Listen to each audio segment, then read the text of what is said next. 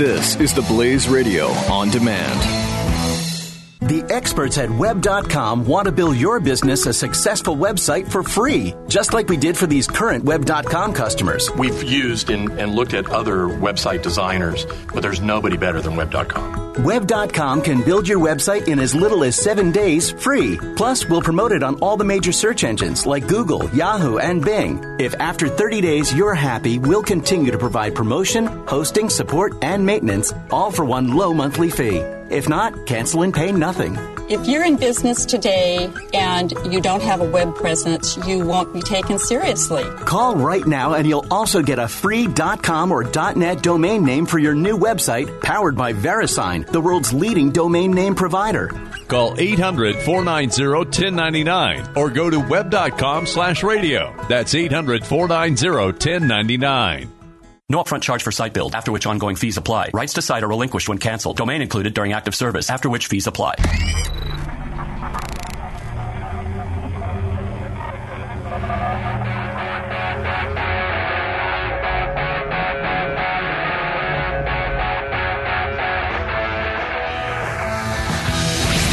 Now, spreading freedom across the nation.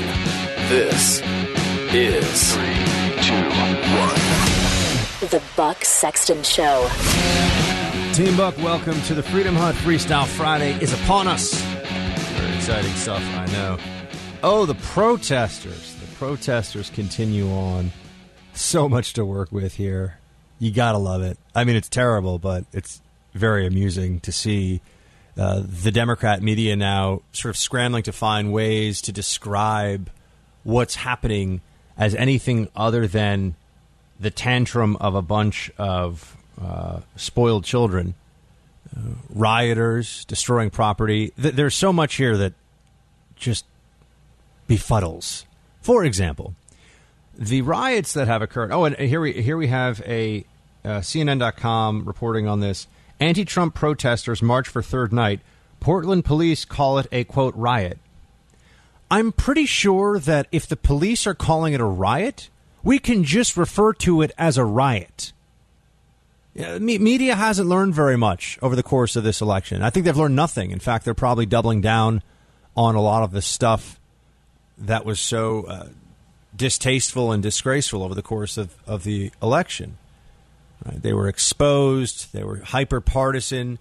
They thought that Trump was such a danger to the republic that they would cast off even the pretense of objectivity as journalists in order to push their hand on the scale for one side. Wasn't enough. That's what they thought they would do.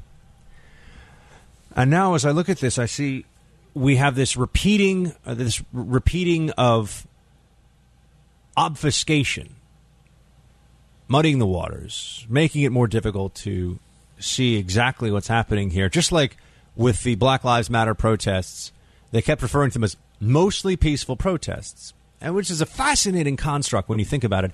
Very few other times in American, let's say in contemporary American life, could you have large groups of people gathering, throwing rocks at police officers, Molotov cocktails, burning down stores, looting stores, and it would be and the evening's events would be referred to as mostly peaceful. Mostly peaceful. Okay. I'm glad that that's now the context in which they'll put these kinds of things, only, of course, for favored groups. You have to think, who are they going to offend by calling what's going on in Portland, what has been going on in Portland, a riot? Who were the media so concerned with turning off by speaking honestly about what this is? The Portland police say it's a riot. Guess what? It's a riot. There's no need for quotation marks. There's no need for this soft peddling of the issue. So you got people rioting. One of the things that strikes me right away is that, here we go, and on the same piece. What started out as a peaceful march with more than 4,000 people quickly turned violent. Oh, they all start out as peaceful marches, don't they? If a march starts out as peaceful, let me ask you something. If you went out to a bar and got into a bar fight, and at the end of it, a bottle was cracked over someone's head, do you think people would describe your evening as a mostly peaceful night out at the bar? I don't think so. But only with these favored groups do we see this effort to try to come up with creative ways to distract from the real essence of what's going on here, which is that Democrat voters, members of the Democrat base, left-wing progressives, social justice warriors, are trying to show the country that they reject the results of a duly constituted and executed U.S. presidential election. They reject. I'm sitting here thinking to myself about all the pieces I had to read, all of the indignant pieces from the media about how Trump supporters, first of all, are so violent. Oh, yeah? I've seen a lot of violence from anti-Trump people. Not a surprise. The Trump supporters are violent. And quite honestly, I think there are many people across the country who, even when Trump would say things like, get him out of here, you know, we're sick of constantly being the ones, we being Republicans. We're sick of being the ones who have their rallies shut down, who have their events shut down, who have their speakers kicked off campus, who have their speakers attacked. The last time you heard of a progressive speaker shouted down, speech ended on a college campus? I can't think of one. I can think of plenty of conservatives, plenty of Republicans. And I think there were those out there who said, you know what, we're sick of it.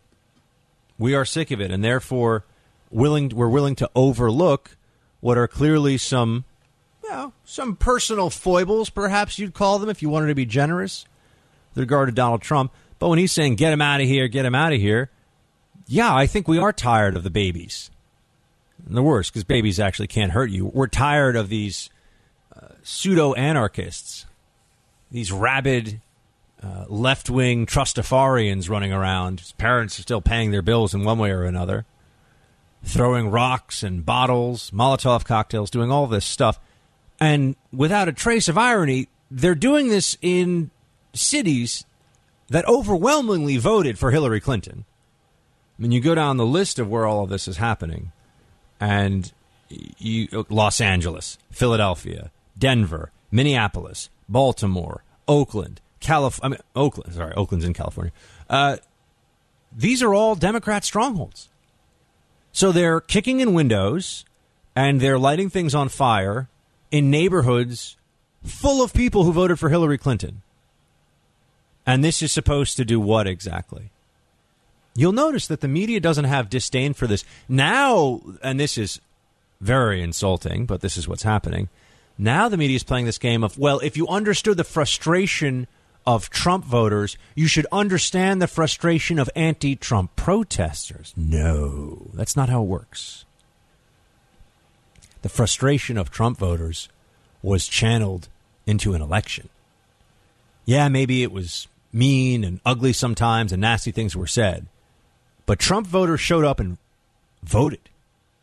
Anti-Trump protesters are just destroying things and pouting because they didn't get their way. These are not equivalent. This is not similar. These are not things that we get to compare and say, well, we've got ours and they've got theirs. No, the emotionalism of the progressive left is constantly on display. But when you look at the political movements in this country that are respected by the media and that are given a major platform and that are invited onto national news shows to have their say and that are coddled by this administration, I do think, as an aside, one of the unspoken motivating forces for a lot of Trump voters, and I'm sure they'd speak about it if you asked them, but that hasn't received as much attention. Yeah, it was about jobs, about the economy. But when we say things like also political correctness, that it was a pushback against political correctness, what we're saying there as well is it's a pushback against this bizarre world we're now living in this country, where we're supposed to treat Black Lives Matter as though it's a respectable political movement that doesn't have really terrible incidents directly attached to it, represented by it. Why is that the case? Why do we have to sit around and act like Black Lives Matter is worthy of our respect? It's a group full of hysteria and a lot of animus towards the cops, animus towards more than just the cops. You look at the numbers, less than 50 black Americans killed, what was it, last year or perhaps it was the year before, by cops in this country under circumstances that weren't immediately obvious to be self-defense by the police officer. So 50 people killed in a country of 320 million, and that gives tens of thousands of others the right to burn down stores, ruin people's livelihoods, terrorize people, throw rocks at police officers. Just think of the cost alone in overtime. This is something I'm familiar with from my time at the NYPD. When cops got to stay out all night and babysit these clowns, very expensive. I know people don't think of it in these terms, but OT bills for police departments are enormous. Enormous. So they really do incur a cost. And when they shut down freeways and highways, I'm sure there are people who are trying to get to important places, either for work or for health reasons. Perhaps there's an ambulance stuck in traffic. We never hear about that. We just hear about how dedicated these protesters are to what exactly? What do they want? It's a valid question. If someone's out there protesting and they say, I want a 4-day work week, you know what? I might be like, I'm kind of with you on this. I like this idea. I know that economically it would make us less competitive and that other people would just work 5 days. And so it's not really workable, but maybe we could get enough buy-in. I kind of dig this 4-day work week thing. Thanks for your protest. Some people protest things that have an outcome that they're or protest things that they're hoping to change the outcome of. They're trying to institute a new policy. They're trying to change thinking on something. A protest today for what? So that people don't vote for Trump in 4 years? It's done. There's nothing else really to say about it for them right now. He's not even the president yet. And I know that people, free speech. Yeah, of course, they can say these things, but I can also say that they're idiots, and they are. The people marching in the streets here in New York City that I saw walking down the street, screaming profanity and yelling, again, in hysterical fashion, about how they think they're going to be rounded up and put in camps, and all of these terrible things are going to happen to them because Trump is president. I kind of wanted to pull them aside and say, you realize that Trump is not really very conservative. He's not a big culture wars guy in the sense that he's particularly religious and wants to, infringe upon whatever these sort of pseudo-anarchists think are their individual rights or whatever the case may be, their collectivist rights. It's going to be pretty standard stuff. Perhaps the dirty secret of this election is that there's going to be a fair amount of status quo no matter what. Not that much is going. Is Trump going to change anything on entitlements? No. Is Trump going to slash government spending such that we start to get the debt under control? Maybe. Never really talked about it. What is he going to do that is so horrific and terrifying to these people? I really want to know what the answer to that is. He's not going to start a nuclear war with Sweden because he's thinks IKEA is overrated. I mean, he's not going to do that. It won't happen. Other people in government won't allow it to happen. The American people won't allow it to happen. What is this tremendous fear? He's going to go after people personally. He's got an enemies list. I've heard this too. He is going to be absolutely besieged by the media. Absolutely besieged.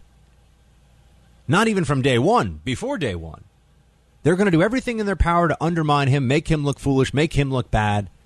They want to Richard Nixon this guy so badly they can taste it, and he hasn't even been sworn in.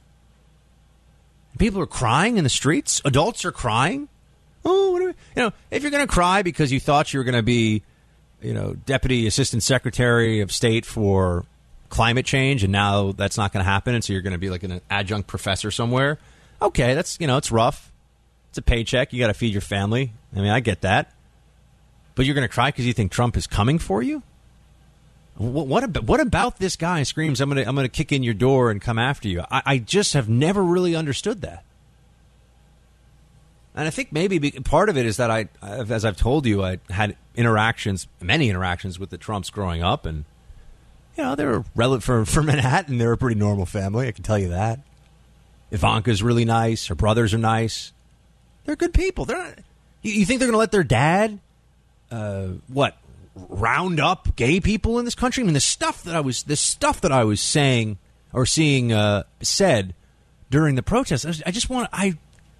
part of me was angry because it's so dumb and destructive. But part of me also want to pull up aside and be like, yo, Home Slice, it's going to be okay. It's really not that bad. And I'm actually going to make sure it's not that bad. There is nothing that I want for this country that these people out on the streets that's going to ruin their life or be terrible or nothing. I mean, they would maybe disagree on that point, but I know that that's not the case. You know, a simpler, fairer tax code. Look, I want Trump. The one thing I want Trump to flip-flop on is I actually do want him to do a fair tax or a flat tax. I'd take either. Pick him, A or B. That's the one thing I hope he goes, you know what, change my mind. I'm just going to do this. And I'd be like, yeah, go for it. So people will be paying less to the government in taxes. There'll be less expansion, I would hope, of government than there would be under a Democrat president. But I sit here on Friday, I go back and forth between kind of chuckling a little bit about this and also being appalled. Like, I'm chuckling at those who think that they need to sort of hide in their parents' basement and never leave again because Donald Trump is president and it's going to just be this long, dark night of fascism. And I'm annoyed because there are others who are out there who are destroying private property and acting like a bunch of barbarians. For what? What do they think gives them the right? And why is it that the media doesn't find this completely, dare I say, deplorable? Why aren't... we should hear their frustrations. This isn't frustrations. This is nonsense. This is anarchic. This is childish. It's self-indulgent. It's destructive, and it's wrong.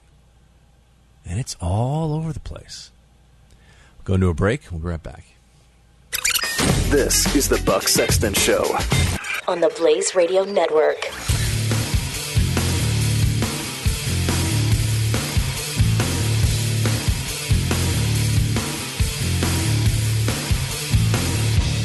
The experts at Web.com want to build your business a successful website for free, just like we did for these current Web.com customers. We've used and looked at other website designers, but there's nobody better than Web.com. Web.com can build your website in as little as 7 days free. Plus, we'll promote it on all the major search engines like Google, Yahoo, and Bing. If after 30 days you're happy, we'll continue to provide promotion, hosting, support, and maintenance, all for one low monthly fee. If not, cancel and pay nothing. If you're in business today and you don't have a web presence, you won't be taken seriously. Call right now and you'll also get a free .com or .net domain name for your new website powered by VeriSign, the world's leading domain name provider. Call 800-490-1099 or go to web.com/radio. That's 800-490-1099. No upfront charge for site build, after which ongoing fees apply. Rights to site are relinquished when canceled. Domain included during active service, after which fees apply.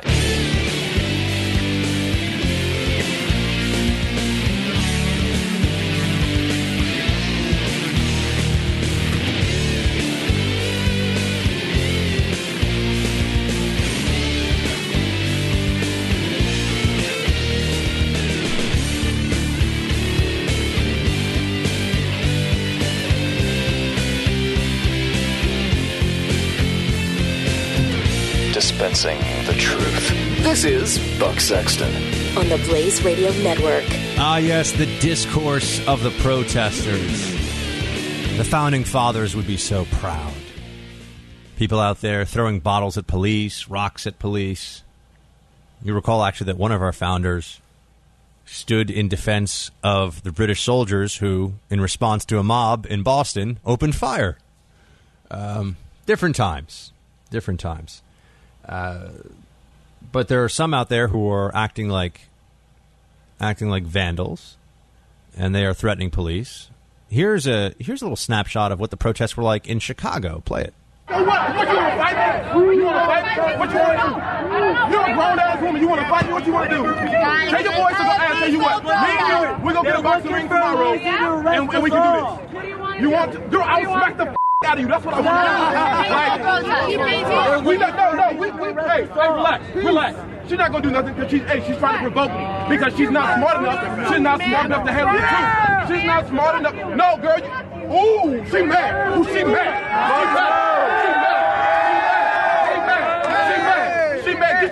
the girl. Get your shit with your angry ass.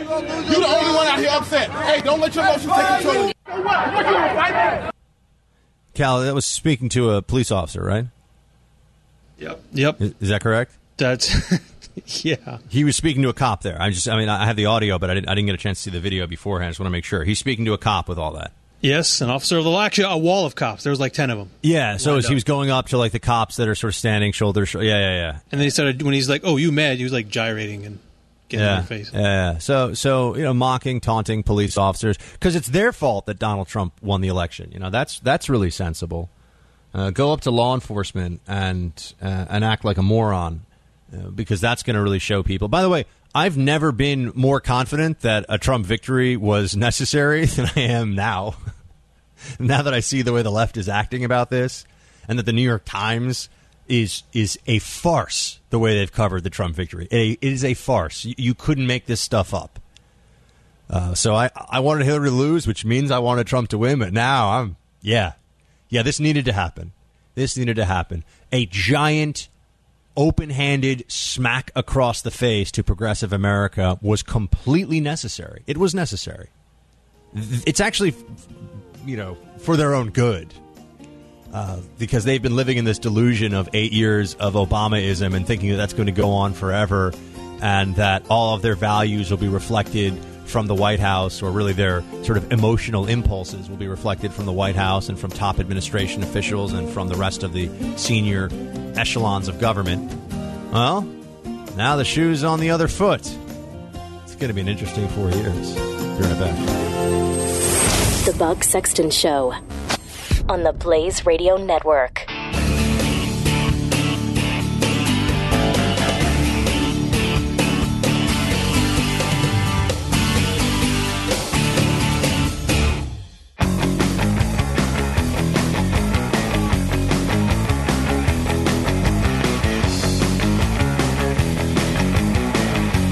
The Buck Sexton Show on the Blaze Radio Network. I'd really like to take a page from the elite New York, D.C.-based media playbook here, and let's engage with these Let's not mock them. Let's not talk about how they've stolen the same protest slogans as Occupy Wall Street and that they proclaim their desire for socialism, yet they probably don't even know that Karl Marx is from Germany. I mean, you got a lot of stuff to work with here.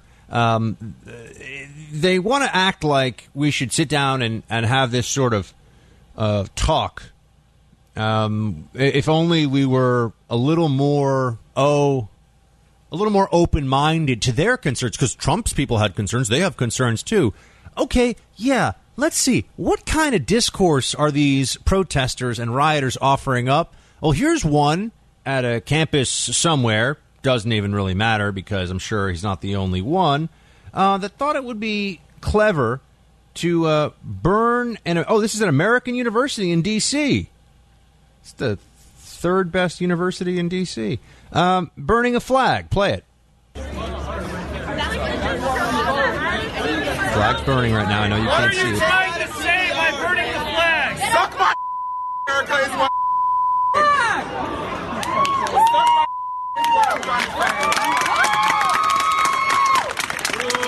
that women should have the right to their own bodies. That Native Americans should have clean water.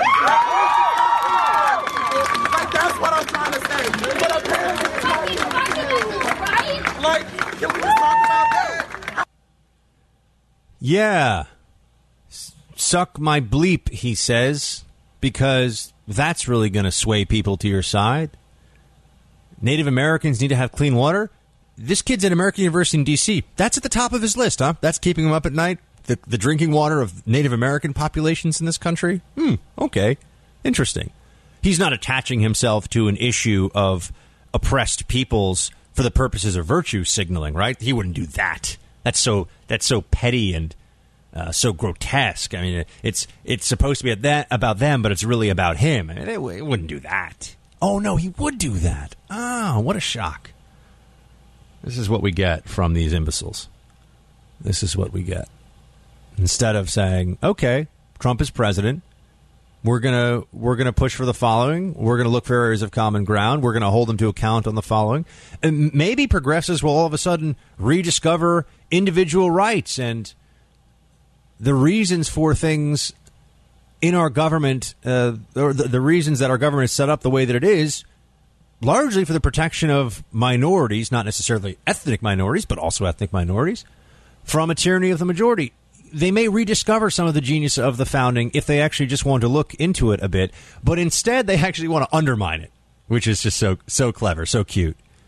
All of these pieces now, and I mean in the New York Times, in the Washington Post, everywhere, lots of, what's with the Electoral College anyway? I just want to put out there for you, do any of you believe for a second that if Hillary Clinton had won but lost the popular vote, that there would be lots of very thought-provoking pieces out there about whether we still need the Electoral College? Oh, no. I think we would just move on to Hillary won. That's the system. Respect the system. I recall journalists being very upset during this election because they felt like fundamental institutions of America, whether it was the media or government or any number of things, were being undermined by the Trump campaign. And now here we have an election. We have people that are saying Trump is not their president. They can say it until they're blue in the face. It doesn't make it true. He is. Unless they want to give up, they can renounce their citizenship. But if they're U.S. citizens, Donald Trump is going to be their president. They need to deal. Retreat to all the safe spaces they want, whatever else they've got in mind, I suppose. But you see the elite media now saying Electoral College. I mean, they're angry, of course. It stole the election, they say, from Gore in 2000. They don't want to address the. Oh, wait, I'm sorry. I needed to read this to you. This is from the New York Times. Why do we have an Electoral College? I'll get into some of the reasons for the Electoral College in a second. This is what the New York Times offers. Quote, above all, some historians point to the critical role that slavery played in the formation of the Electoral College system. Southern delegates to the 1787 Constitutional Convention, most prominently James Madison of Virginia, were concerned that their constituents would be outnumbered by Northerners. The 3/5 compromise, however, allowed states to count each slave as 3/5 of a person, enough at the time to ensure a Southern majority in presidential races. On social media Wednesday, some drew connections between that history and what they perceived as an imbalance in the Electoral College that favors Republicans. Quote, Electoral College will forever tip balance to rural, conservative, white, older voters, a concession to slaveholders originally. This is from Joyce Carol Oates, a woman celebrated for her fiction writing and a woman so stupid that she thought that Steven Spielberg was out hunting triceratops, and she was outraged. Outraged at his killing of triceratops. Look, if somebody did kill a triceratops, I'd be pretty outraged too, but there's a bit of a problem with that. Not one that she picked up on. Look it up on Twitter. You will see what I mean. One of the greatest tweets of all time.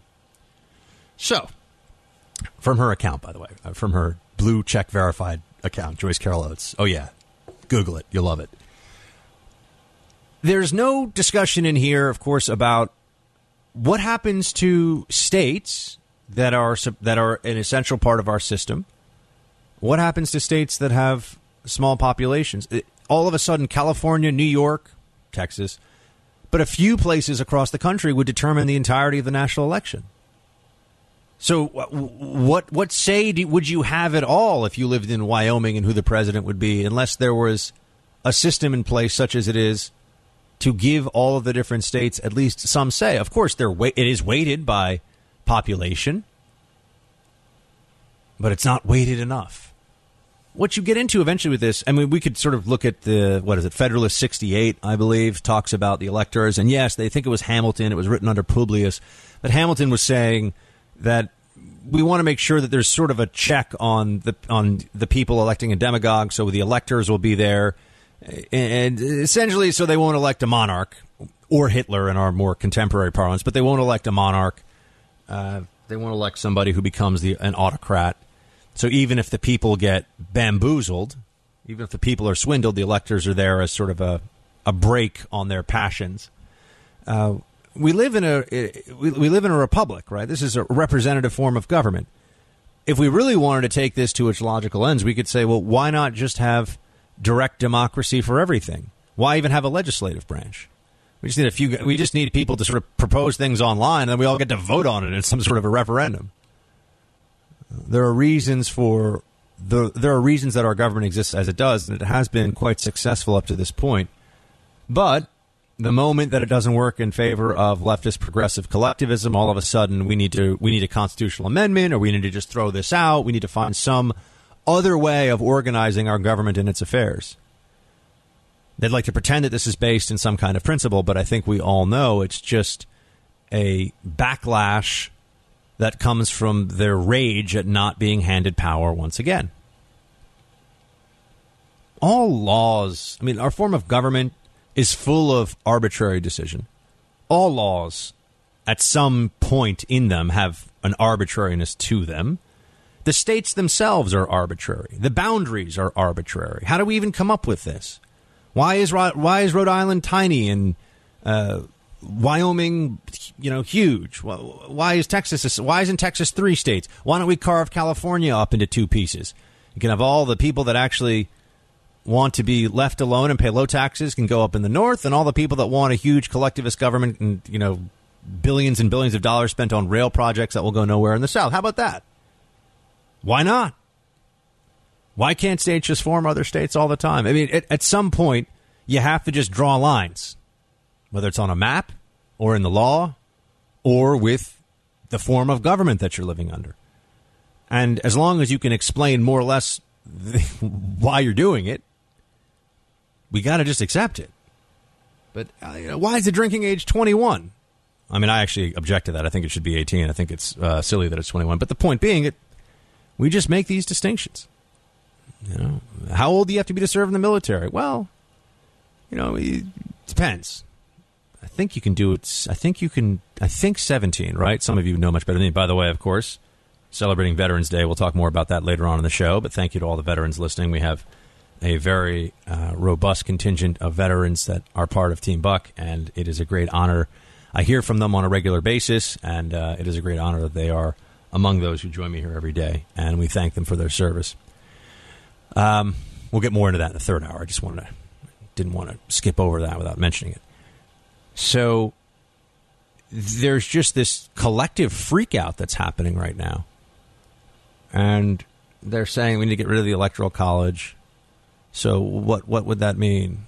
What would happen to states where there's a small population? As we said, look, California, what is it, 55 votes? it is reflected in the way that we tally, in the way that the presidential election happens. But, if you look, I'm trying to find what some of the numbers were here for how some states. Okay, here you go. Under the Electoral College structure, this is on Huffington Post. You can imagine how commie this is about to get. Smaller states have enormous political leverage. Wyoming has a population of 584,000 and has 3 electoral votes, which means that each Wyoming elector represents 194,717 voters. California has a population of 38,800,000 and has 55 electoral votes, so each elector represents 705,454. Well, if you're going to, there's proportionality, and then there's also just nothing. So we're going to give the state of Wyoming no say? Well, then why should the state of Wyoming have to obey federal law? Why, at that point, is it really their president if they don't get to vote for him? I know people say, oh, Buck, what about D.C.? D.C.'s a special case. It's a federal protectorate. Come on. There are a lot of states that don't have huge populations, but we have the system set up the way that it is so that people who live in parts of this country that aren't densely populated still get some say in what goes on. But that they are saying that this is essentially just an extension of racist compromises made in the 1780s and 1790s is just too much. It really is. Now the Electoral College is evil. That's what they've decided. We'll talk about secession. There's a secession movement, not movement, but calls for secession in California. We've got to address that, too. That would be hilarious. Phone lines are open, 888-900-3393. We'll take some calls, and we will be right back. Buck Sexton on the Blaze Radio Network.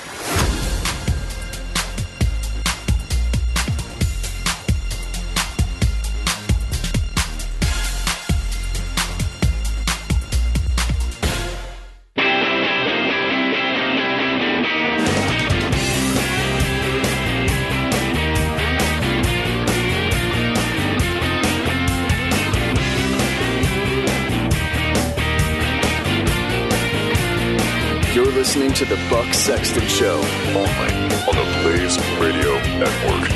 Patrick in Kansas, you're on the Buck Sexton Show. Welcome. Hey, Buck. Man, with all this talk, I don't know if I want to go in with what I originally called about, but I'll just say, with this election, it felt like we were going into a high stakes poker game. It was for everything. And when we nominated Trump, it felt like we chose to play that poker game in the back room of a gentleman's club. And that left a lot of conservatives just folding, not even playing the game. But election night came, and we pulled aces, and we get all of our debts wiped off in the form of executive orders. And we get the rights to the estate and businesses with the presidency, the Congress, Supreme Court. And I think you said it best the other day when you said you felt sanguinely optimistic. And so my question would be, my original question last week was how do we get across our conservative message in a palatable yet representative way? And now I think it's the solution presents itself. It's who would you fill your cabinet with, and how hard do you think the Republicans are going to fight us on this?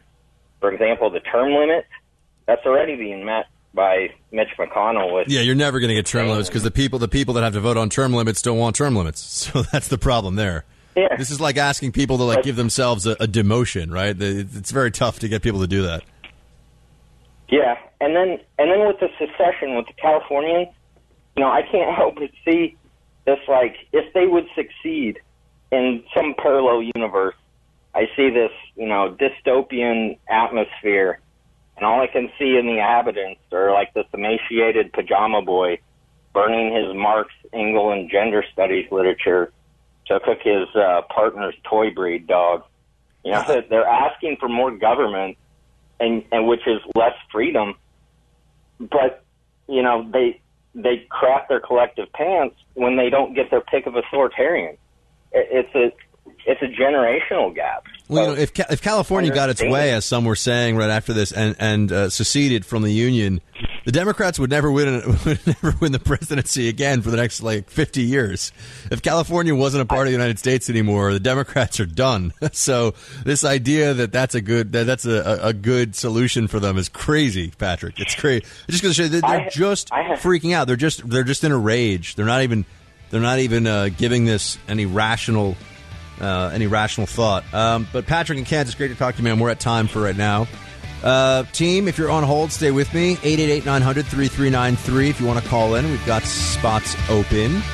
And we're going to talk a lot more about some fun stuff in the second hour. So Freestyle Friday continues here in the Freedom Hour. The Buck Sexton Show. Only on the Blaze Radio Network.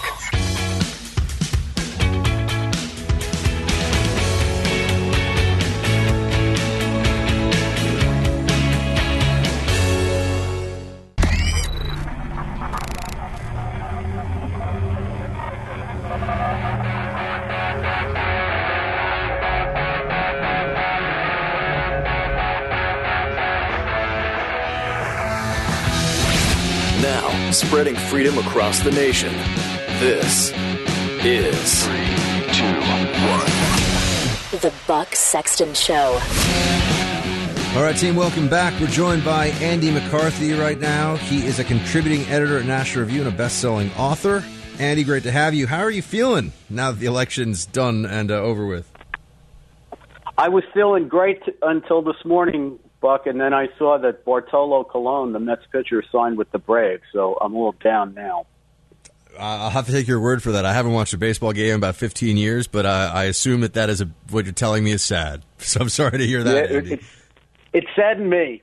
There we go. And you're entitled to be sad about it. The Clinton machine has been defeated once again. You have a few pieces up, one on PJ Media and the others on National Review I want to talk to you about.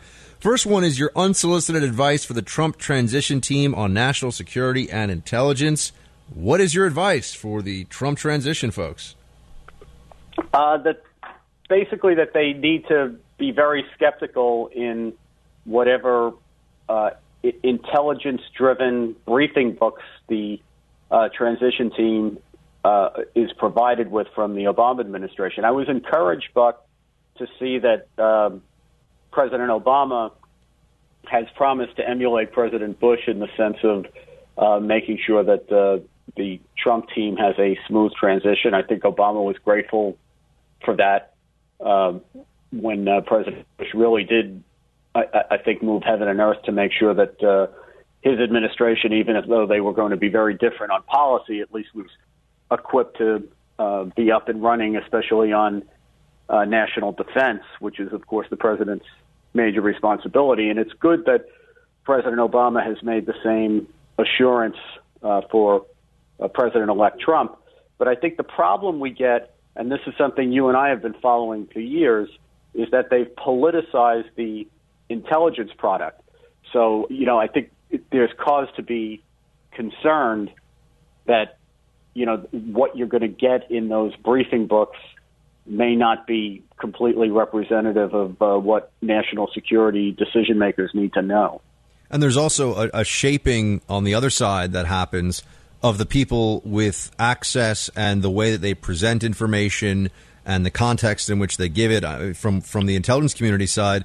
They are the primary customer is the president, and they, whether they should or not, try to put things in such a way that they will align with the worldview, with the sort of strategic sensibilities, and just the overall proclivities of the commander-in-chief. So with Obama, you're going to have an intel community that's gotten used to doing things one way when it comes to trying to inform the president. I think that a Trump presidency is going to be quite a wake-up call, just in terms of what a difference it is with the way Obama approaches information and also the people who gather that information. Yeah, I think that's completely right. We'll have to see what kind of president Trump turns out to be, but I think Obama, singular among presidents, maybe in all of American history, certainly presidents in my lifetime, seems to have had a belief that a narrative well crafted enough can change the facts on the ground. And I think that puts the intelligence community in a very awkward spot, because the intelligence community's job is to tell the president what the facts on the ground are, so that you can not only protect the country but predict what's going to happen and be ready to react to it. I think it's got to be a very tough tightrope for them to walk when you have a president who doesn't want that, who actually thinks that if he crafts a vision of the world, he can make the world conform to the vision. And that could have gotten the intelligence community, which, frankly, you're closer to that than I am, but I think you could easily see how it would get the intelligence community into some bad habits that'll have to be broken. Oh, absolutely. And there's going to be, like I said, there's going to be kind of a reckoning, I think, coming their way, because Trump will have a very different, I don't know what his approach will be. I just know it'll be very different from Obama's. I think that's fair to say. Yeah. Well, what are you telling? One thing I've had to discuss with friends in New York that I've been talking about this last couple of days, they say, how bad is this going to be? And I keep trying to tell them it's really not going to be that big. And I mean, people also on the national security side of things. It's not going to be that bad. I don't know. I'm not as concerned as many others are. How do you respond to your Democrat friends who either worked in law enforcement or national security or both, who are saying they're just deeply concerned that Trump is going to do really crazy stuff, like invade countries for no reason or whatever? I mean, this is very intelligent people, I think, have gotten into a kind of hysteria about this, especially when it comes to Trump on national security. Well, I guess my perspective on it, and I say this as somebody who was not a Trump person. I mean, I've tried to be helpful once the race got down to Trump and Mrs. Clinton. But, frankly, I must say, after 8 years of Obama, I have to laugh when someone asks me how bad it could get with Trump, because I think these last 8 years, if you're a national security rule of law person, these last 8 years have been atrocious. So, my sense of things is we're going to get back. The president is going to be a mercurial figure, and we've seen that aspect of him. But the people around him, I think, are going to be, highly experienced people who know what they're doing. I don't have any inside information, but if someone like Rudy Giuliani, who is a legendary prosecutor, ends up running the Justice Department, how could anybody get whipped up over that? I mean, who knows the Justice Department better than he does, right? So, I kind of think the last 8 years have been awful, and I no matter what I think of Trump, and what my concerns about him may be, most of those concerns are along the lines of, will he do what he said he was going to do during the campaign? There's a lot of things that he said during the campaign that I liked a lot. There's others that I didn't like so much. But my question about Trump is whether he'll follow through. I don't worry about him, doing lunatic stuff. I mean, I must say, Buck, just to try to fill it out to current events, I've spent 8 years listening to people tell me that by, speaking out about radical Islam or doing things that defend the United States, that we're provoking violence. And what I have seen in the days since Trump has been elected is that some of the very people who claim that my words could provoke violence are out there being violent. So I'm more worried about that than I am about Trump. And frankly, I think, since my Democrat friends are worried about Trump, and it's the reaction to Trump that has caused this, they'd be better placed worrying about and trying to discourage the kind of stuff that's going on in the streets of America right now than worrying about Donald Trump. I also think it's very quickly been lost in the conversation. Barack Obama had no national security experience, not any real national security knowledge, never served in the military, never served in the intelligence community, never served in law enforcement. I mean, his background was as a guy who kind of taught a little law and wrote a book about himself, really. I mean, that was his real expertise. That's it. and nobody was, what's going to happen with our allies in the world? And actually, there's a case he made that he did turn his back on allies and upset them, and that somehow is lost in all of this. I don't know why we're supposed to assume that Barack Obama was, or I shouldn't say assume, we're supposed to forget that Barack Obama was a total novice when it came to international affairs. I mean, people say, he grew up for a while in Indonesia. That doesn't make you an IR expert. That's not how it works. Right. Yeah, well, I think the thing, frankly, Buck, is that he agrees with them on policy, so they figure he's brilliant, and whatever he lacked in experience, he would make up for in brain power. And now, comes along someone like Trump, who, they don't disagree with the latest iteration of his political personality, and therefore he's somebody who needs to be feared and dreaded. But I think everybody ought to take a deep breath and let's just see how things work out. Also want to ask you, we've only got a few minutes, but I want to ask you about your piece on National Review. Speaking of Annie McCarthy, who writes for NationalReview.com, President-elect Trump did not create the movement, it created him. That's your title. How so, Andy? Well, I think, Buck, since the end of the Bush administration, I'm going back to, 2007, 2008, when the financial meltdown came down, there has been a grassroots American reaction against Washington, and it's not really, it doesn't tee up even as a Republican-Democrat issue. When Angelo Codevilla wrote about it years ago, he called it the ruling class against the country, and it really is, I think, that's a much better diagnosis of what the dynamic is than a partisan thing.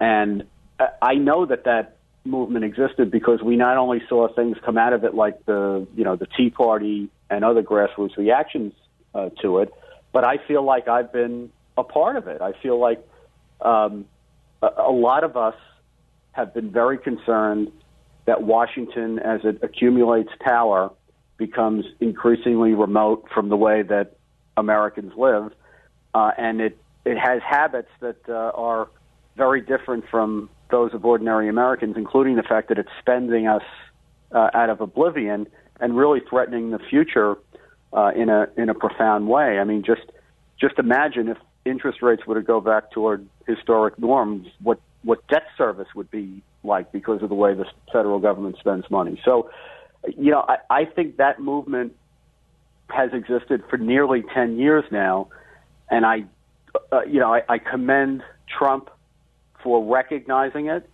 and for convincing people that he could be the champion of it. He wasn't my first choice, but that's not for me to say. He's the one that people picked, and he won. But I've heard a lot of people say that he's created this movement, and I just don't think that's right. I think the movement was there already. He managed to, give it a charge, and to be its champion, and he certainly succeeded in this election. But I think he, I don't mean to say exploit in a disparaging way. I mean it in the in the more literal way. I think he exploited something that was already there, and he did it very effectively. And you are hopeful, cautiously optimistic, wait and see. Where are you on a Trump presidency at this point? Well, I don't look at it in a vacuum. I look at it in terms of what the available choices were, and having lived through 8 years of Obama's presidency, and I know what I was worried about was a Clinton presidency, and I was a lot more worried about that than I was a Trump presidency. I have my concerns, as I always do, but I also think that our experience tells us that the things that we're going to be talking about and worrying about once Trump is president probably haven't even happened yet and aren't even necessarily things that we've contemplated. And I've seen that happen. 9/11 is the most prominent example, but I think in almost every administration, something unanticipated happens early in the presidency, which in many ways shapes and defines what the presidency is, and it's not something that can be, predicted before the guy takes office. So, I just think that we ought to, take a deep breath, try to be helpful, and hope for the best. You guys can read all of Andy's latest at NationalReview.com. Give him a follow on Twitter. Also, he writes for PJ Media, and he's a contributing editor at National Review. Andy, always great, sir. Have a fantastic weekend. Thanks for giving us some time. Thanks, Buck. You too. Team, we're going to go into a break here. We'll be right back. Hello? You're listening to The Buck Sexton Show on the Blaze Radio Network.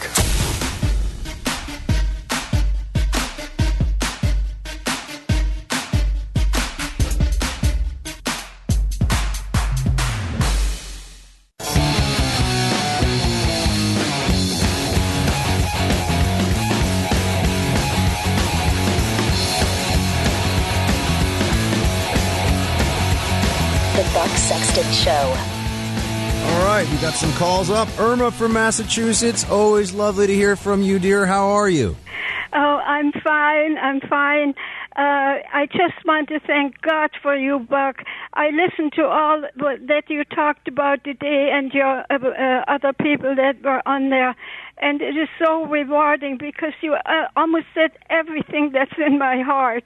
And first of all, I want to quickly thank our veterans, and I thank them with all my heart because I know what freedom is. But I wanted to go a little bit into the other side now, which means how can we get our younger people that are totally oblivious to what this country is involved in learning and healing, because I just had an experience from one of my young ladies coming back from her first a couple of months of work after 4 years of college and 4 years of high school education. And she got to work on the 9th of November, and everybody in there was crying, and she couldn't understand how could people cry. But she felt she had made friends with the office people and everybody, and she was so upset that she couldn't even help anybody or cheer them up. It means after all this long bad education, I mean, it started in the 60s in the schools, and it's been getting worse and worse. So how can we find a way to educate our young people to trust again in the Constitution and to understand it? And so this is my biggest concern more than anything else. And I think many people that have young kids that now have to take over the reign in this world, they really need all the help they can get. Who is able to do anything for our students that are now in school, to lift them up, to bring them against, to where they can read different books and discuss them from different sides in a school, and really learn to understand and respect others' opinions. It is so lost here in the school system, and I just hope for the best, and I know you are doing your best to help, and I am so happy. God, we have you. Okay, thank you, Irma. Shields high, Irma. Thank you so much for calling in. Always good to talk to you. Good to hear from you. Oh, so sweet. This is Friday. I get so happy to hear from Irma in Massachusetts. We got Matt in Arizona. What's up, Matt? Hey, Buck. How you doing today? I'm good, sir. How are you? Doing well. Thank you for asking. Happy Veterans Day to all of our veterans out there. Shields high. Shields high. Hey, I wanted to call in today because with the follow-up to the Trump election and all of the talk of abolishing the Electoral College, it made me think back to March when I had first started contributing for the Blaze. I actually put up 2 stories. The first one was actually about the National Popular Vote Interstate Compact, where I defend the Electoral College from a basis of the Federalist Papers, and I also go after the National Popular Vote Interstate Compact from the standpoint of mass media's influence on an election that is time-sensitive. Yes, okay. So what did you say in the first one? We got about a minute.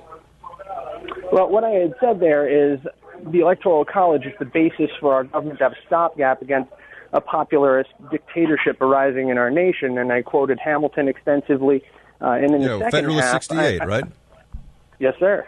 Yeah. And in the second half, I brought up against the National Popular Vote Interstate Compact was regarding how early we have elections called these days. We would essentially be disenfranchising the western half of the nation simply due to the time the polls close. Yeah, no, look, they are not giving an honest defense of the Electoral College. They're just throwing a tantrum right now. But Matt's got some pieces. You can go check him out on theblaze.com. Matt Holloway, Blaze contributor. Great to have you, sir. Thank you. Team phone lines are open now across the board, 888-900-3393. Back in a few. This is the Buck Sexton Show. The Blaze Radio Network.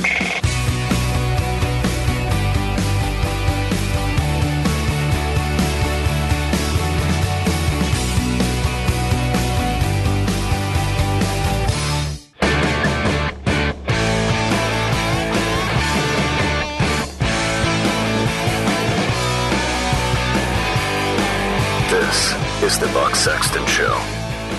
Team, we're joined now by our friend Matt Walsh. He is the author of the Matt Walsh blog. You can go to mattwalshblog.com. He's also, of course, a Blaze contributor. His pieces appear regularly on theblaze.com under his byline. And he does the Matt Walsh podcast weekly, available on the Blaze Radio Network.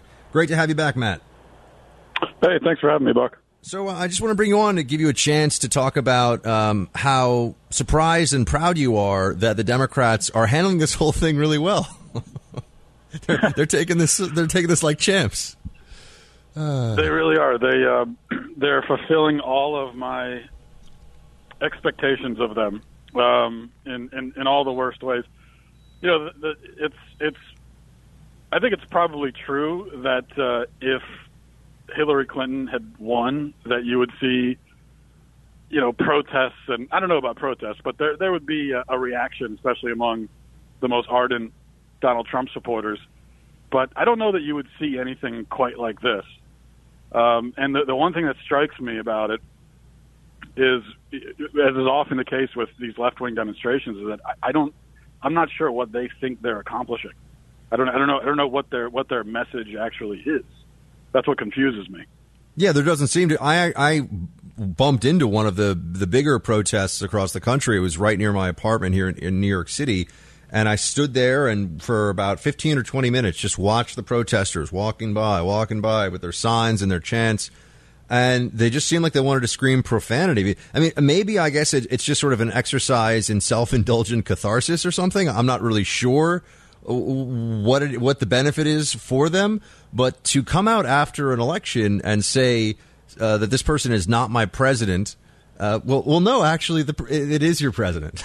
you don't get to just decide that he's not your. You don't have to like him. You don't have to think he's a good guy. But you don't have to, or you don't get to decide that this is not reality. And I feel like maybe this is an extension of that. Progressives we've seen in recent years have increasingly been willing to just say things that are not reality based, whether it's on some of the transgender issues and other things.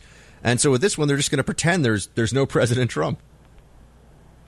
Yeah, that's what strikes me about it, is that, you know, it's an unwillingness to accept a reality that doesn't appeal to them, and I think that's become one of the hallmarks, unfortunately, of my generation, the millennial generation, is that if we don't like something, we won't.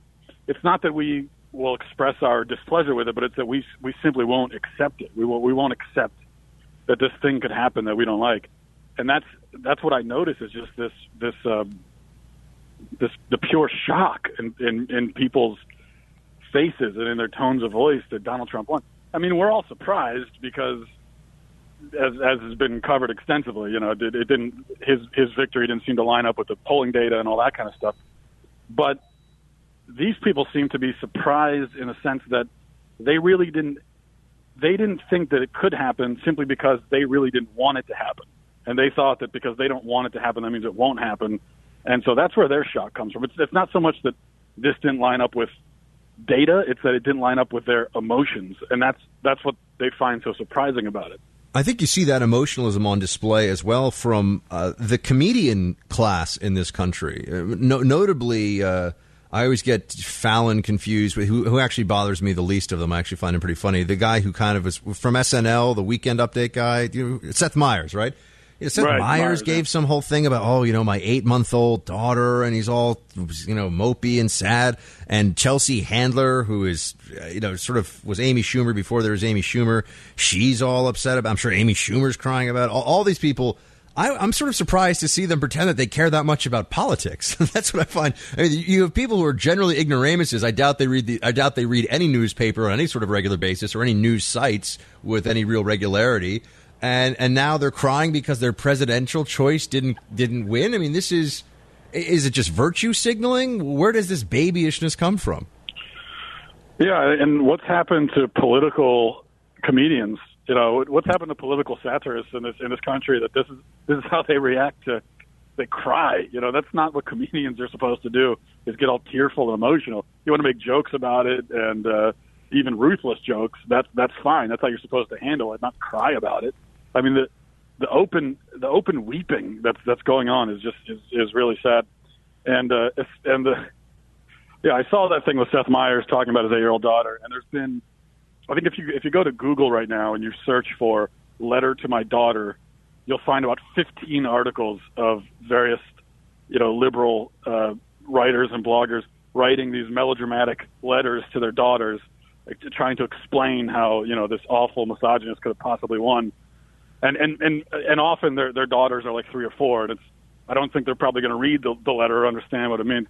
So it's just the melodrama and just everything. It's just a really sad display. And then, as many people have pointed out, all it really does is in some ways, especially in the eyes of Trump supporters, it just kind of vindicates them because you're acting like these sneering, contemptuous, melodramatic snobs, and that's exactly what drove a lot of people to Trump. So all you're accomplishing is vindicating them. I totally agree. I think that Trump for whether it's fair or not, Trump looks better at this point than he has ever before, based on the reaction of not just a few people. We're talking about thousands. I mean, there were 10 or 15,000 protesters in New York City alone. Many other cities across the country, they're burning stuff. Police are using rubber bullets. And then on top of that, there are members of the mainstream media who are not even the least bit chastened about just constantly being on bended knee for Hillary during the entirety of the campaign. They're asking the American people to listen to the grievances of those who are kicking in windows of essentially entirely Democrat cities. It just makes no sense. I mean, isn't Baltimore, you're a Baltimore guy, right? Isn't Baltimore one of the places where they've had this?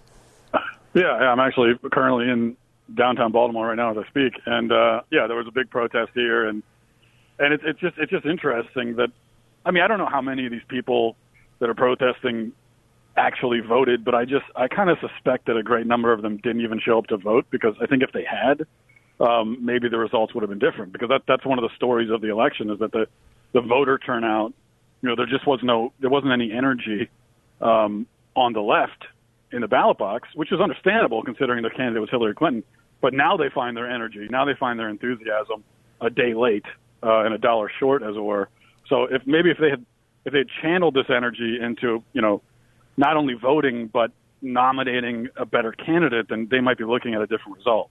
But of course, that's actually what I want to ask you about, Matt. I feel like there's this disbelief on the Democrat side, not just that Hillary lost, or I should say, there's an unwillingness to believe that Hillary was a huge part of the problem here. I mean, yes, Trump tapped into something, and yes, there was a bunch of factors that came together in his favor at this point in time, and we've talked about those. You've talked about it. You've written about it. But Hillary was a terrible candidate. That's a true statement. I feel like some of them have come around to this. And in fact, some of the Bernie Sanders people now are kind of wagging their finger and saying, "I told you so." If I were a Bernie supporter, that's how I would feel. Hillary was a terrible candidate. Yeah, that's really, like you said, there are other factors that we could talk about, but really what it comes down to is that's the only factor that really needs to be discussed, because if they had found an even slightly better candidate, they would have won. I mean, it's not like we keep talking about how this was some huge wave election and it was a landslide and everything, and it really wasn't. If you look at the maybe it was the biggest electoral college landslide for the Republicans in a while, but when you look at the number of votes, I think, I'm not sure what the final results are, but I think Trump comes in below what Romney pulled, and maybe even McCain. So all they had to do was put somebody up there who was just, how about just find someone who's not under two active FBI investigations? Find someone who has even a smidgen of integrity, or can at least pretend to have integrity, or some kind of charm or anything. And they just went with the absolute worst candidate. And there's this real reluctance on the left to kind of look at themselves and analyze themselves. And obviously there are a lot of problems on the right that we've all been talking about. But that's the point, is that on the right, we talk about our problems, and we're very sort of introspective in that way, and we're very hard on each other, and you just don't see that on the left very much. And even now, they're just doubling down on the Yeah, no, they're doubling down on exactly what got them to this point. But I think what's interesting is that there's been discussion of how this was about jobs and a sort of a white working class that's been forgotten by the Democratic Party. That's already very much been infused into the sort of after election analysis of what happened here. Less so, I think, what would be termed the culture wars aspect of this. Under 8 years of Obama, there was a change, I think, from a general policy of tolerance for, right, you have to tolerate this and I have to tolerate that, to you actually have to be an active participant in, and you have to be willing to celebrate things that maybe are against your religion or against closely held beliefs.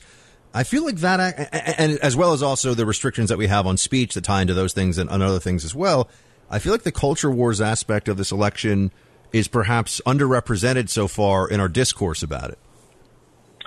It is underrepresented, but part of the reason for that is that the candidate on the right that won is not a culture warrior, and he didn't really talk about a lot of these issues. And when he did talk about them, he didn't talk about them very convincingly. Didn't seem like he really cared about them. That's one of my big concerns about Donald Trump, and that's one of the reasons why I didn't like him in the primary or in the general election, is because I don't think he cares about these cultural issues. However, the liberals have upset a lot of people with the kind of things that you mentioned, and so they went to Trump sort of as the default.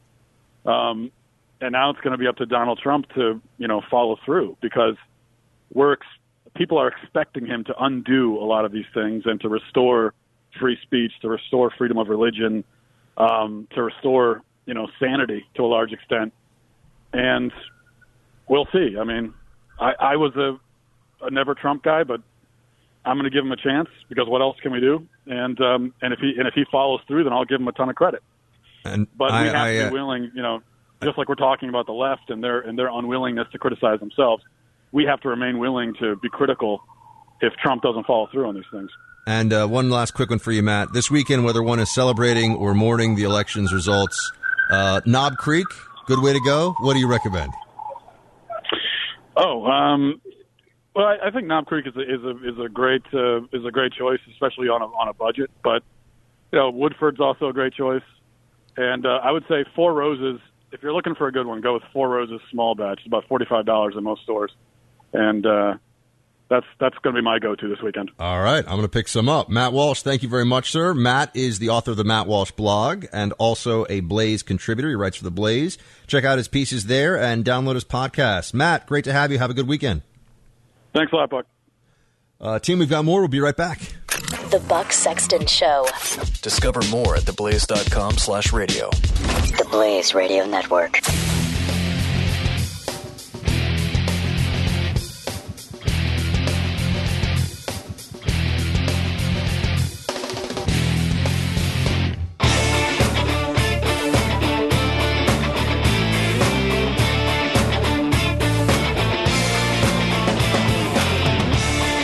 You're listening to the Buck Sexton Show. Scott in Ohio. Welcome to the Buck Sexton Show, sir. Buck, how you doing today? Freedom Hub. What's up, Scott? Hey there, Buck. How are you? Shields high. Shields high. Hey, all of this protesting and talk about the Electoral College is a real indicator that how far we've been led away from an understanding of what the role of our president is. His job is to be our national representative, not the representative of the people. He's elected by the states collectively, not by the people. And we have completely lost any understanding of that. What we really need to do is focus on getting the Congress to do its job properly so that people will be less concerned with who our president is, because the fact of the matter is it's not nearly as important as Congress. Yeah, I think that the discussion right now about the Electoral College has been so dishonest in the media. They're just pretending. Well, they're quite frankly saying that it's a holdover. It's essentially a legacy of slavery, and that's what it is. I mean, this is what you have the New York Times writing this. Yeah. Anything to sort of justify in their heads the outrage, or I shouldn't say justify, anything to give them some sense of payback over the outrage that is Trump's election. They're really bothered by all this stuff.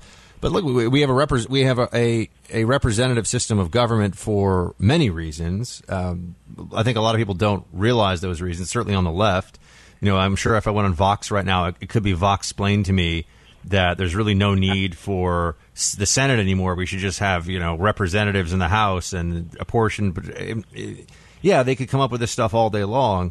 But it is about actually slowing down power, and I mean checks and balances are not about efficiency. Right. It's really supposed to be about something other than it's the opposite of efficiency. It's slowing down, exactly. Making sure it is deliberate, making sure there are that when the government takes certain actions, they're the right actions, or at least they're actions that are reversible. It's not supposed to be you get it when you want it, and that's how our government works. And a lot of people on the left, I think, take that approach.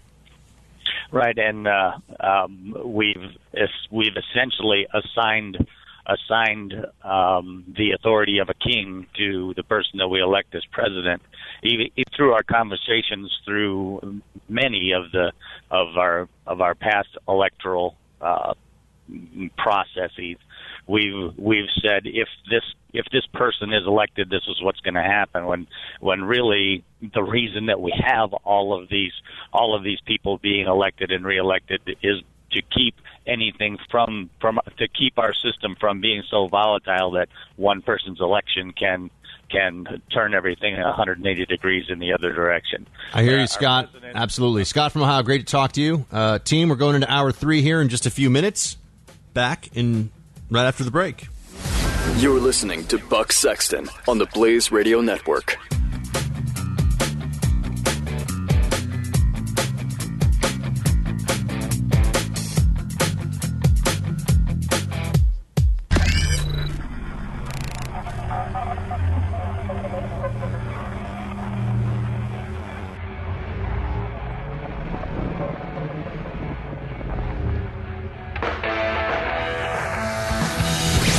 Now, spreading freedom across the nation. This is The Buck Sexton Show. All right, team, we're already in hour 3 of this Freestyle Friday. Most importantly of all today, we're going to talk for a few minutes here about Veterans Day. Today, Friday, November 11th. We're joined by our friend and veteran Sean Parnell. He's author of Outlaw Platoon and ambassador for the Boot Campaign, and he was commanding infantry platoon leader in the war in Afghanistan for the 10th Mountain Division.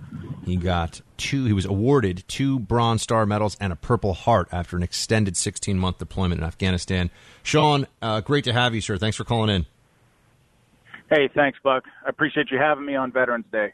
I just wanted to get your thoughts as a veteran, as somebody who's close with many veterans, and today is a day when I think a lot of Americans do stop and think and hopefully thank their veterans. They think about their veterans. What do you want to tell everybody listening about what it means to you and what we should be keeping in mind?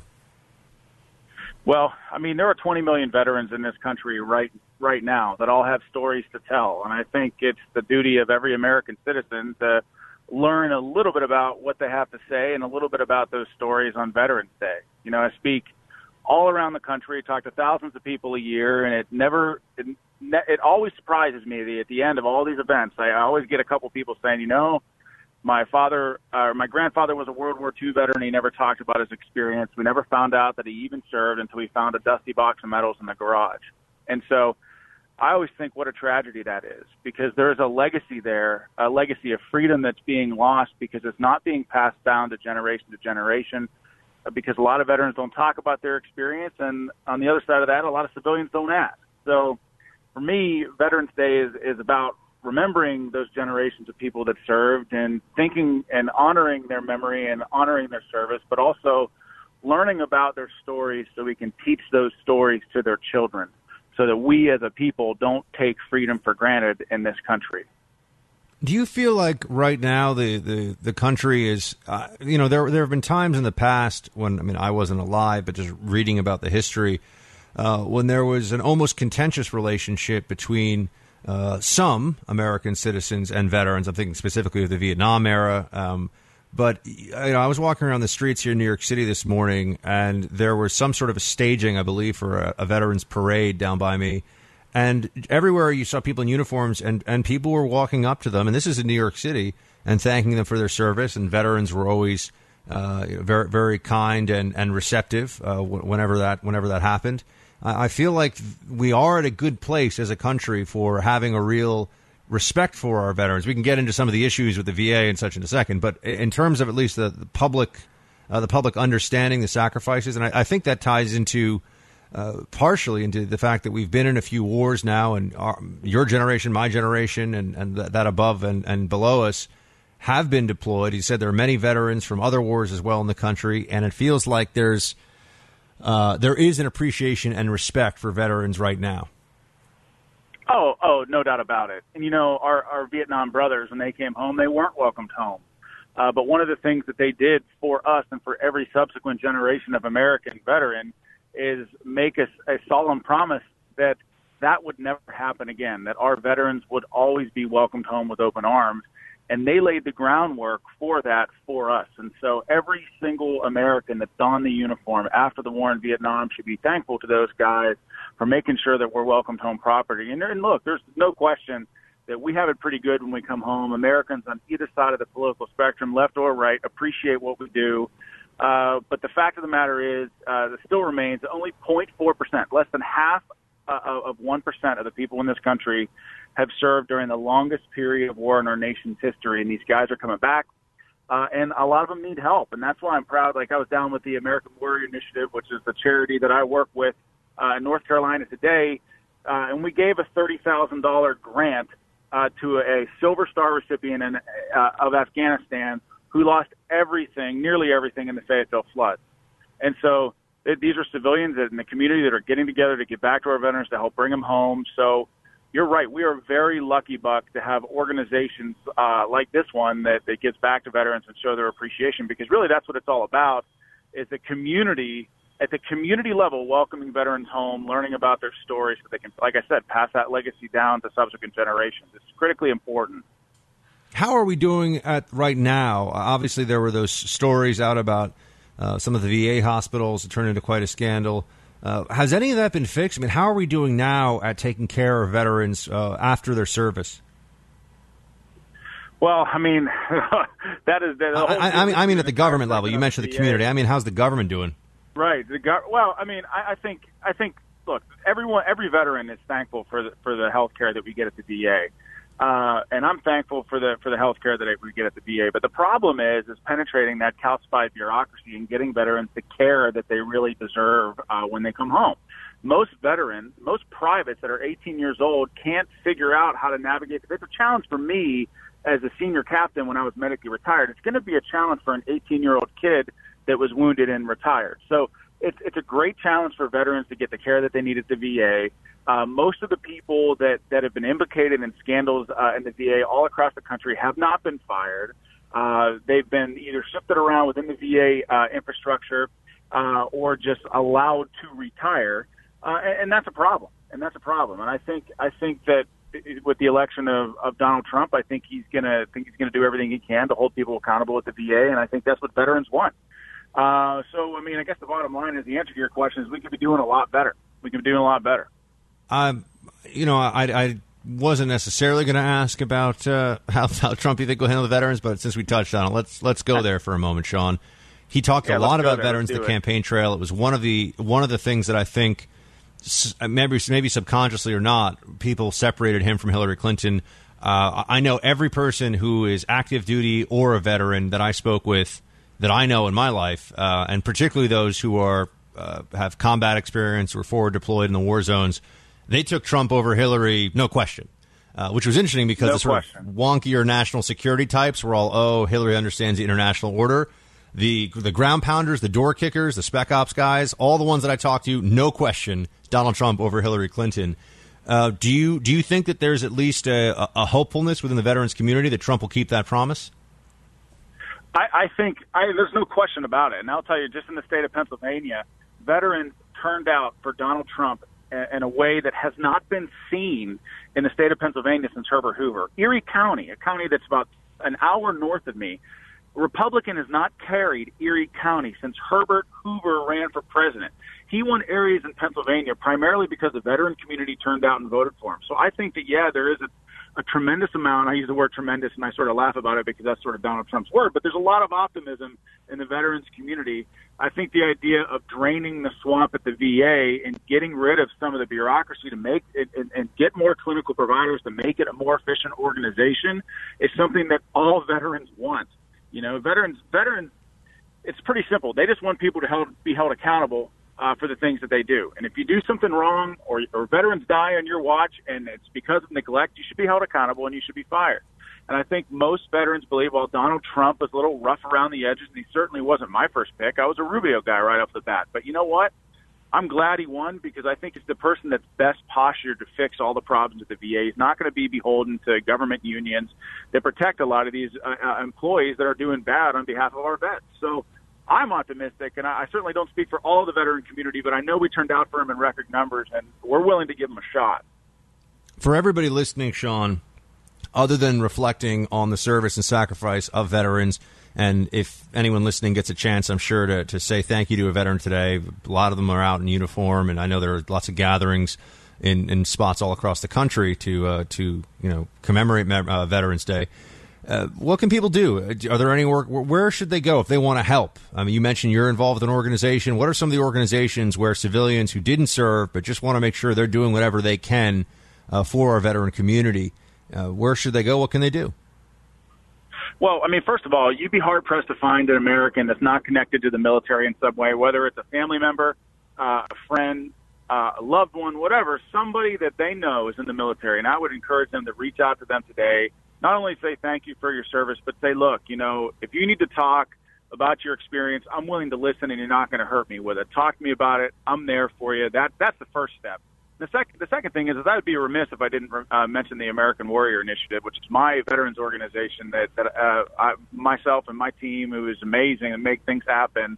Go to the AmericanWarriorInitiative.com. We're a 100% organization where 100% of the things that we raise go to the veterans initiatives that we fund. We're one of the only organizations in the country that does it like that. We're a small organization, but we have a big impact, and you can get involved. We'll take volunteers, and we help veterans and their families all across the country, and we're proud to do it. So we'll take any help that we can get. So I appreciate you. And, Buck, more importantly, I appreciate the platform that you give me and other veterans to come on your show and talk, because this is critically important to bridging the gap between American citizens and the veterans that protect us. It's really, really important, and on this Veterans Day, I just wanted to make sure I thank you for that. Well, the honor is all mine, sir. So thank you very much for coming on. Sean Parnell is the author of Outlaw Platoon. AmericanWarriorInitiative.com, you say, Sean?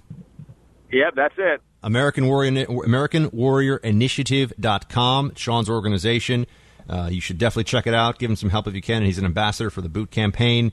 And, Sean, we thank you for your call and for your service. Have a good Veterans Day, and we'll talk to you again soon.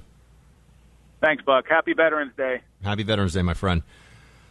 Team, we're going to hit a break, and then we'll be right back. Buck Sexton, dispensing the truth. On the Blaze Radio Network.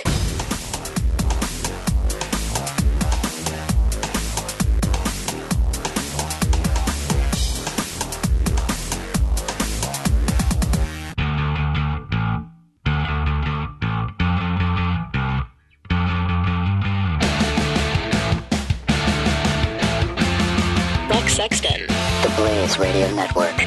Megan in Mississippi, you're on the Buck Sexton Show. Welcome. Hi. I wanted to call and ask you about a reason I was given as to why the rioting, or as they call it, protesting, is so bad. Somebody said that the reason why they're going so hardcore with this is because they're hoping that if they make enough fuss, that they will get the electorate to flip their vote. I mean, I think I've seen that on the internet too. That's not going to happen, but it is a theory that people have. The members of the Electoral College, I guess I don't even know if they're technically bound or how that even works, but clearly that would undermine the whole system, and it's not going to happen, but I would need to look into the mechanics of whether theoretically it could happen. But I mean, lighting a trash can on fire in Portland is not going to make the Electoral College change its mind. You know what I mean?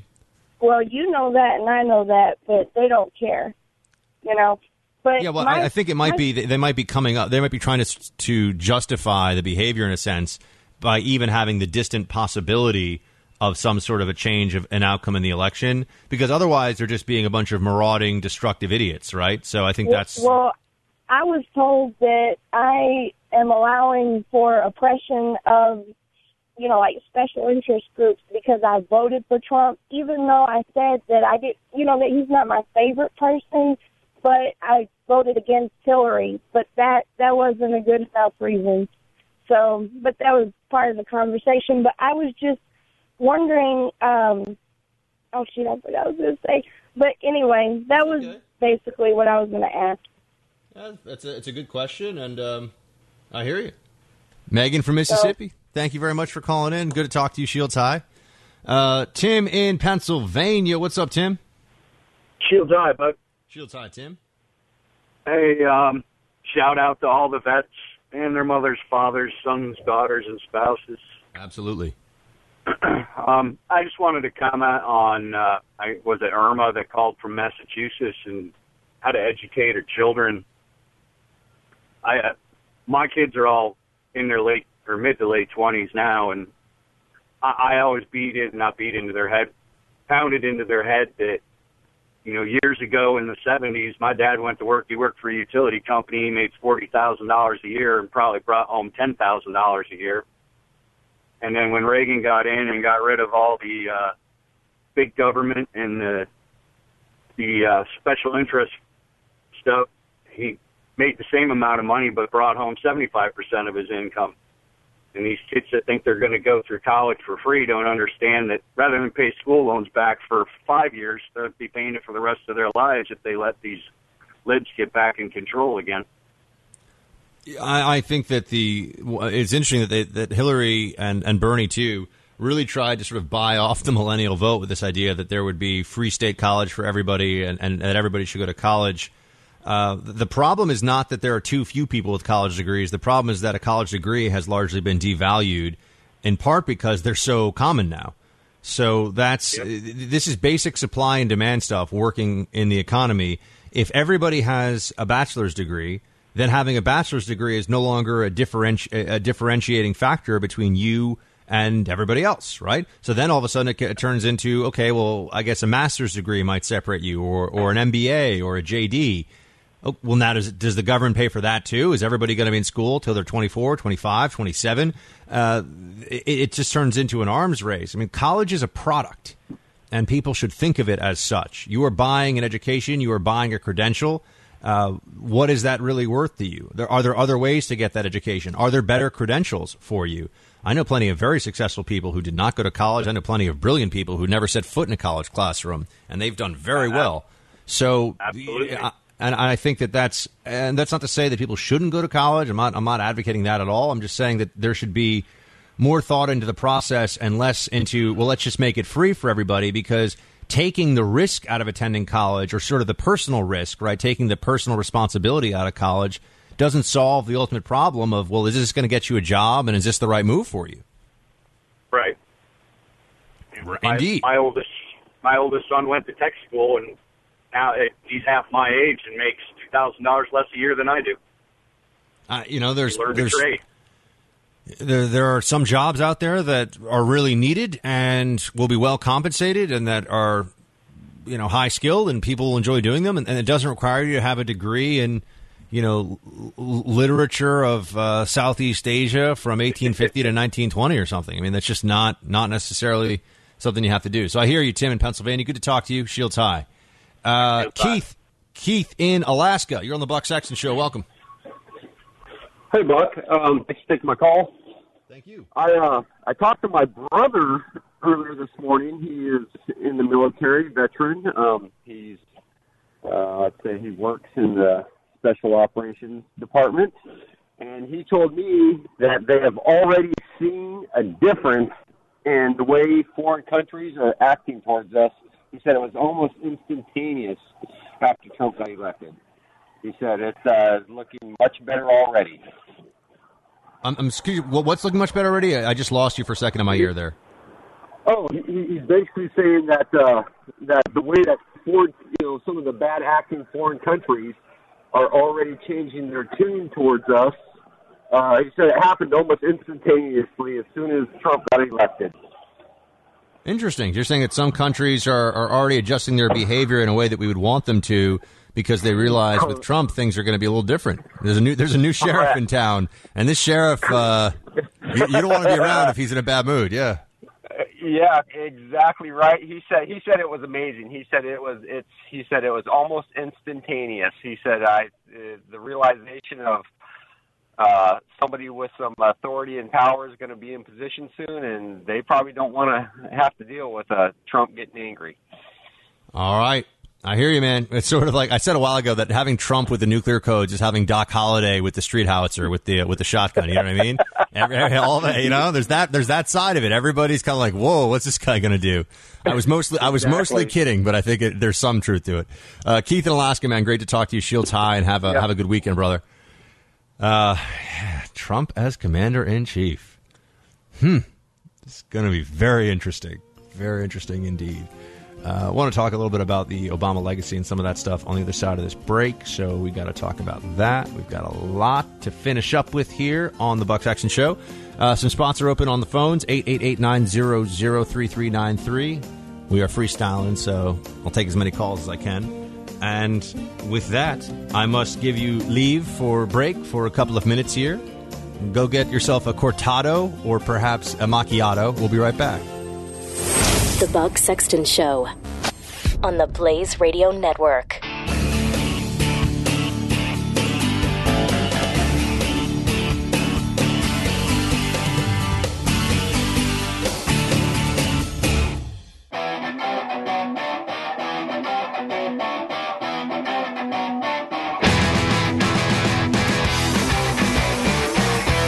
Buck Sexton.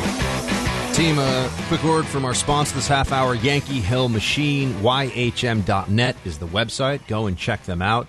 They've got fantastic products. These are guys who are doing it all here in America. I've been to their shop up in Massachusetts. They go out and test this stuff out on the range themselves. Right now, some of their best sellers include, up at YHM.net, their 3300 Phantom M2 suppressor. They've also got the YHM 9680 flip rear sight. I mean, they are making awesome stuff, fully custom ARs, sound suppressors. They are well-known in the market now. They've been in business for 65 years. They're celebrating 65 years in business. They've got a whole section of closeout specials, sound suppression, new products, rifles. YHM.net, YHM.net, Yankee Hill Machine. Great sponsors of the Buck Sexton Show. We really appreciate them. We appreciate their excellent products. Connor in North Carolina, you were on the Buck Sexton Show. Welcome. Hey, Buck. Happy Veterans Day to you. Happy Veterans Day to you, sir. Well, I just wanted to make a point about these protesters. They're obviously sexist because they're out there shouting, hey, ho. And that's just so deplorable, isn't it? Wow, wow. What else you got for me, Connor? Well, there's a question that's been on my mind, and I don't want to take up too much of your time, but with the Republicans being in the position that they're in, they can repair all the damage that's been done by the Obama administration. Well, part of that damage is the divisiveness and, divisiveness, really. How does Donald Trump and the Republicans intend to address that damage, i.e. these protests?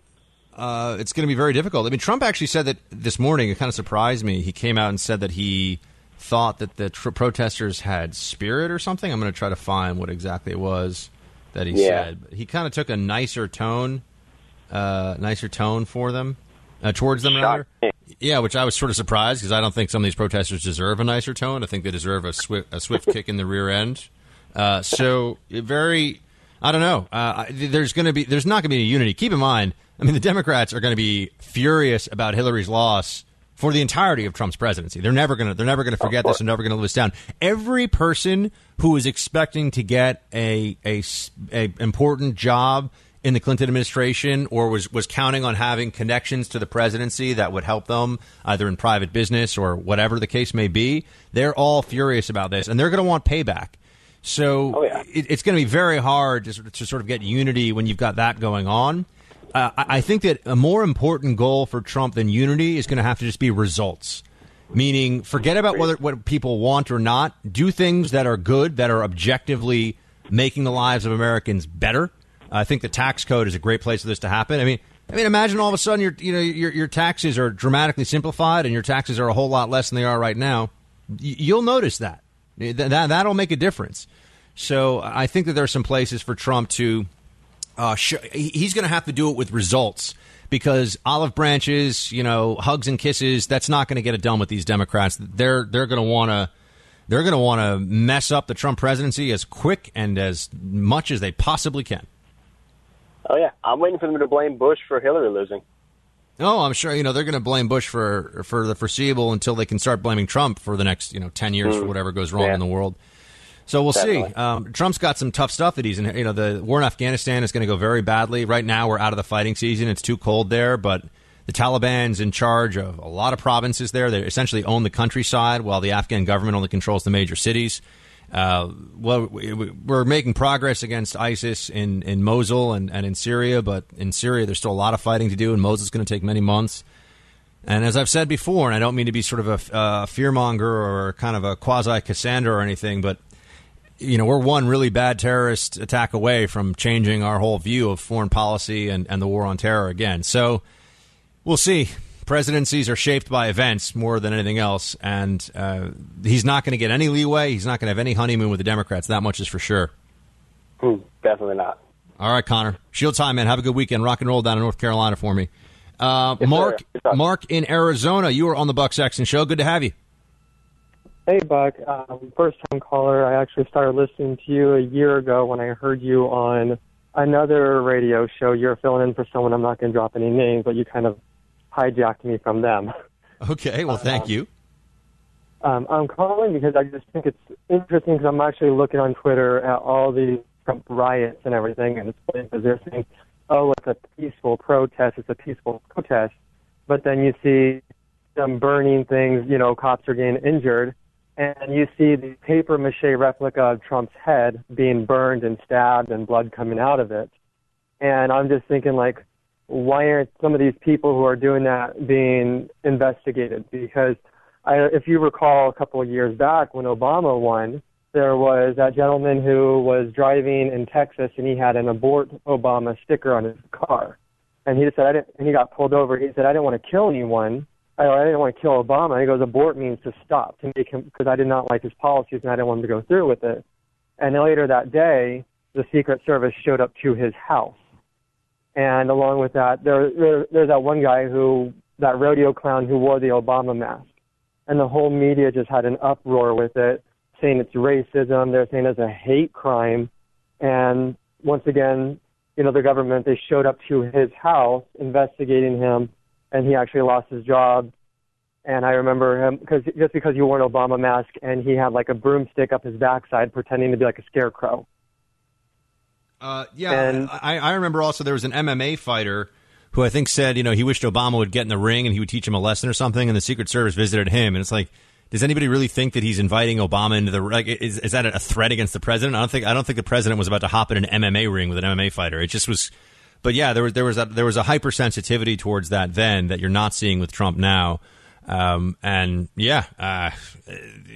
see. Yeah, that's what I was thinking. I was just like, this isn't what's going on here. Because I also seen tweets like burn the White House down, and there's also things of killing people as well. Yeah. What you burn the White House? What were you saying? Repeat that? I've seen tweets online about burning the White House down.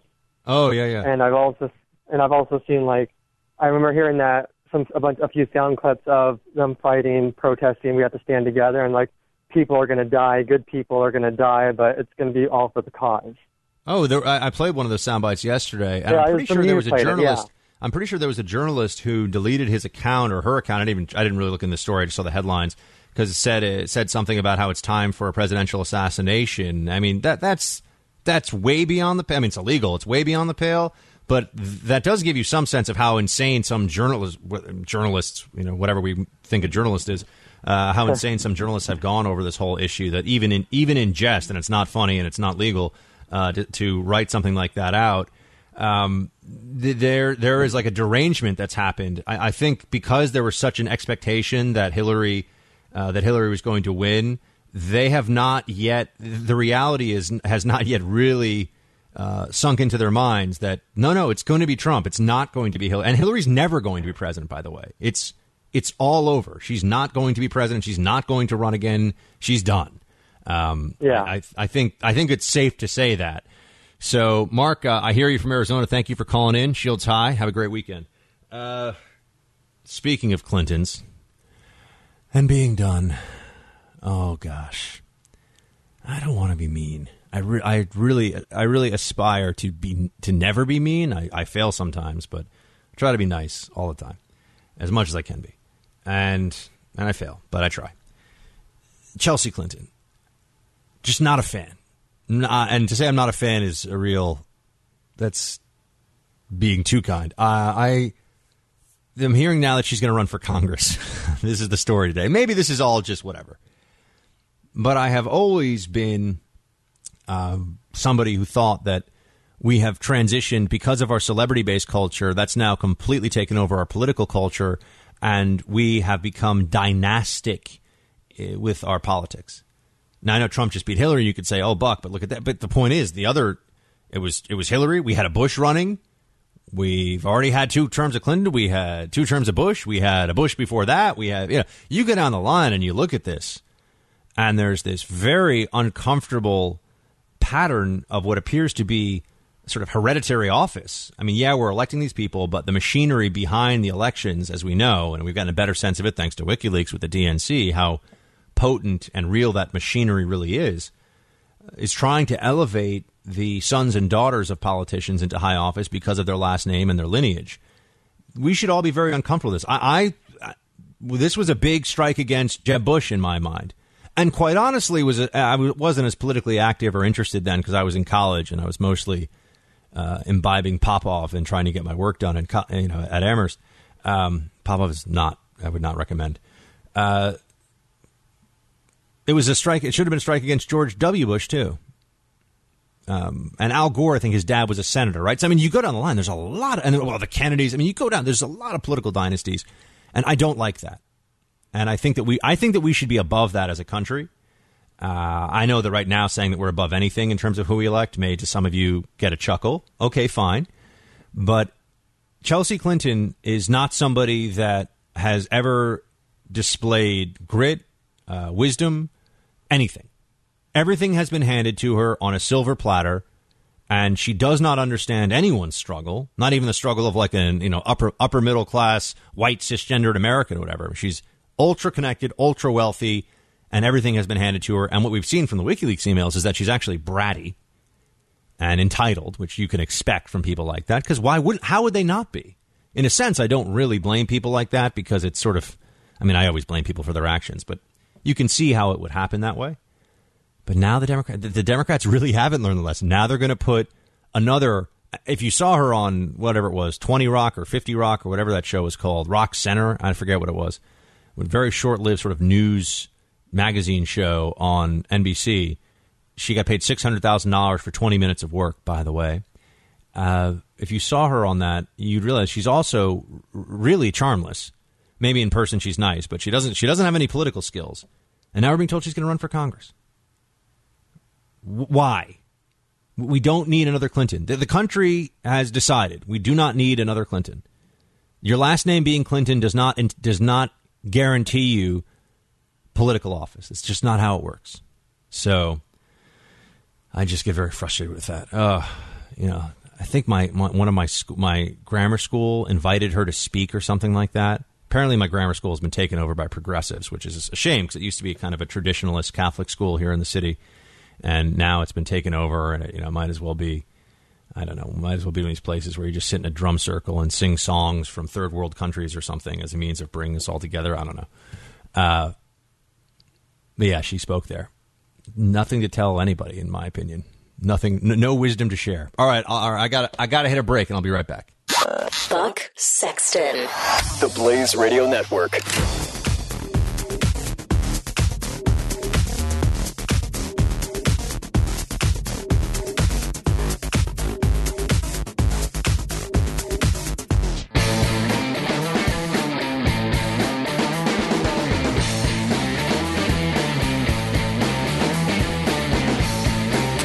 This is the Buck Sexton Show. So I love how much hypocrisy has been exposed over the course of the last week or so. For one thing, and these are, I'm talking about writing of political journalists and people that are supposed to know this stuff and are trying to build credibility as part of their brand, you would think. they were all in favor of Obama's executive orders, but now they write pieces. This is on Politico. Trump poised to erase Obama policies. Here's what Trump has pledged to do by executive fiat in key policy areas. Are they really that obtuse that Obama does something via executive order and it's great because he's Obama? Trump is going to do something by executive order and it's overreach? This is the game they're going to play? Apparently it is the game they want to play now. The fact that it's so obviously partisan and it's about whose ox is being gored, this is lost on them, I guess? I don't know. I mean, they identify some areas: climate change, health care, financial regulation, immigration, and gun control.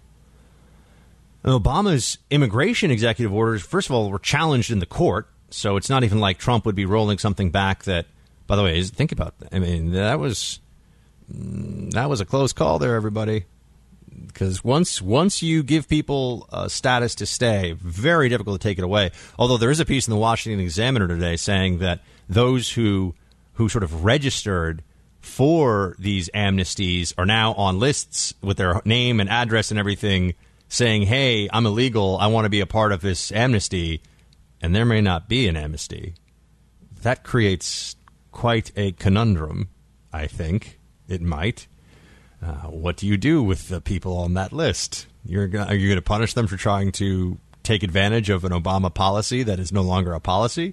But see, this is part of the danger of executive orders, is that when they go into real policy issues instead of just the sort of functioning issues of government, it's supposed to be minor things here or there, or things that clearly fall under the executive purview.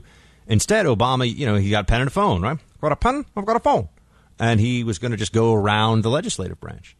And it set a terrible precedent. And now that precedent has been set. Donald Trump might go down the same path on some things.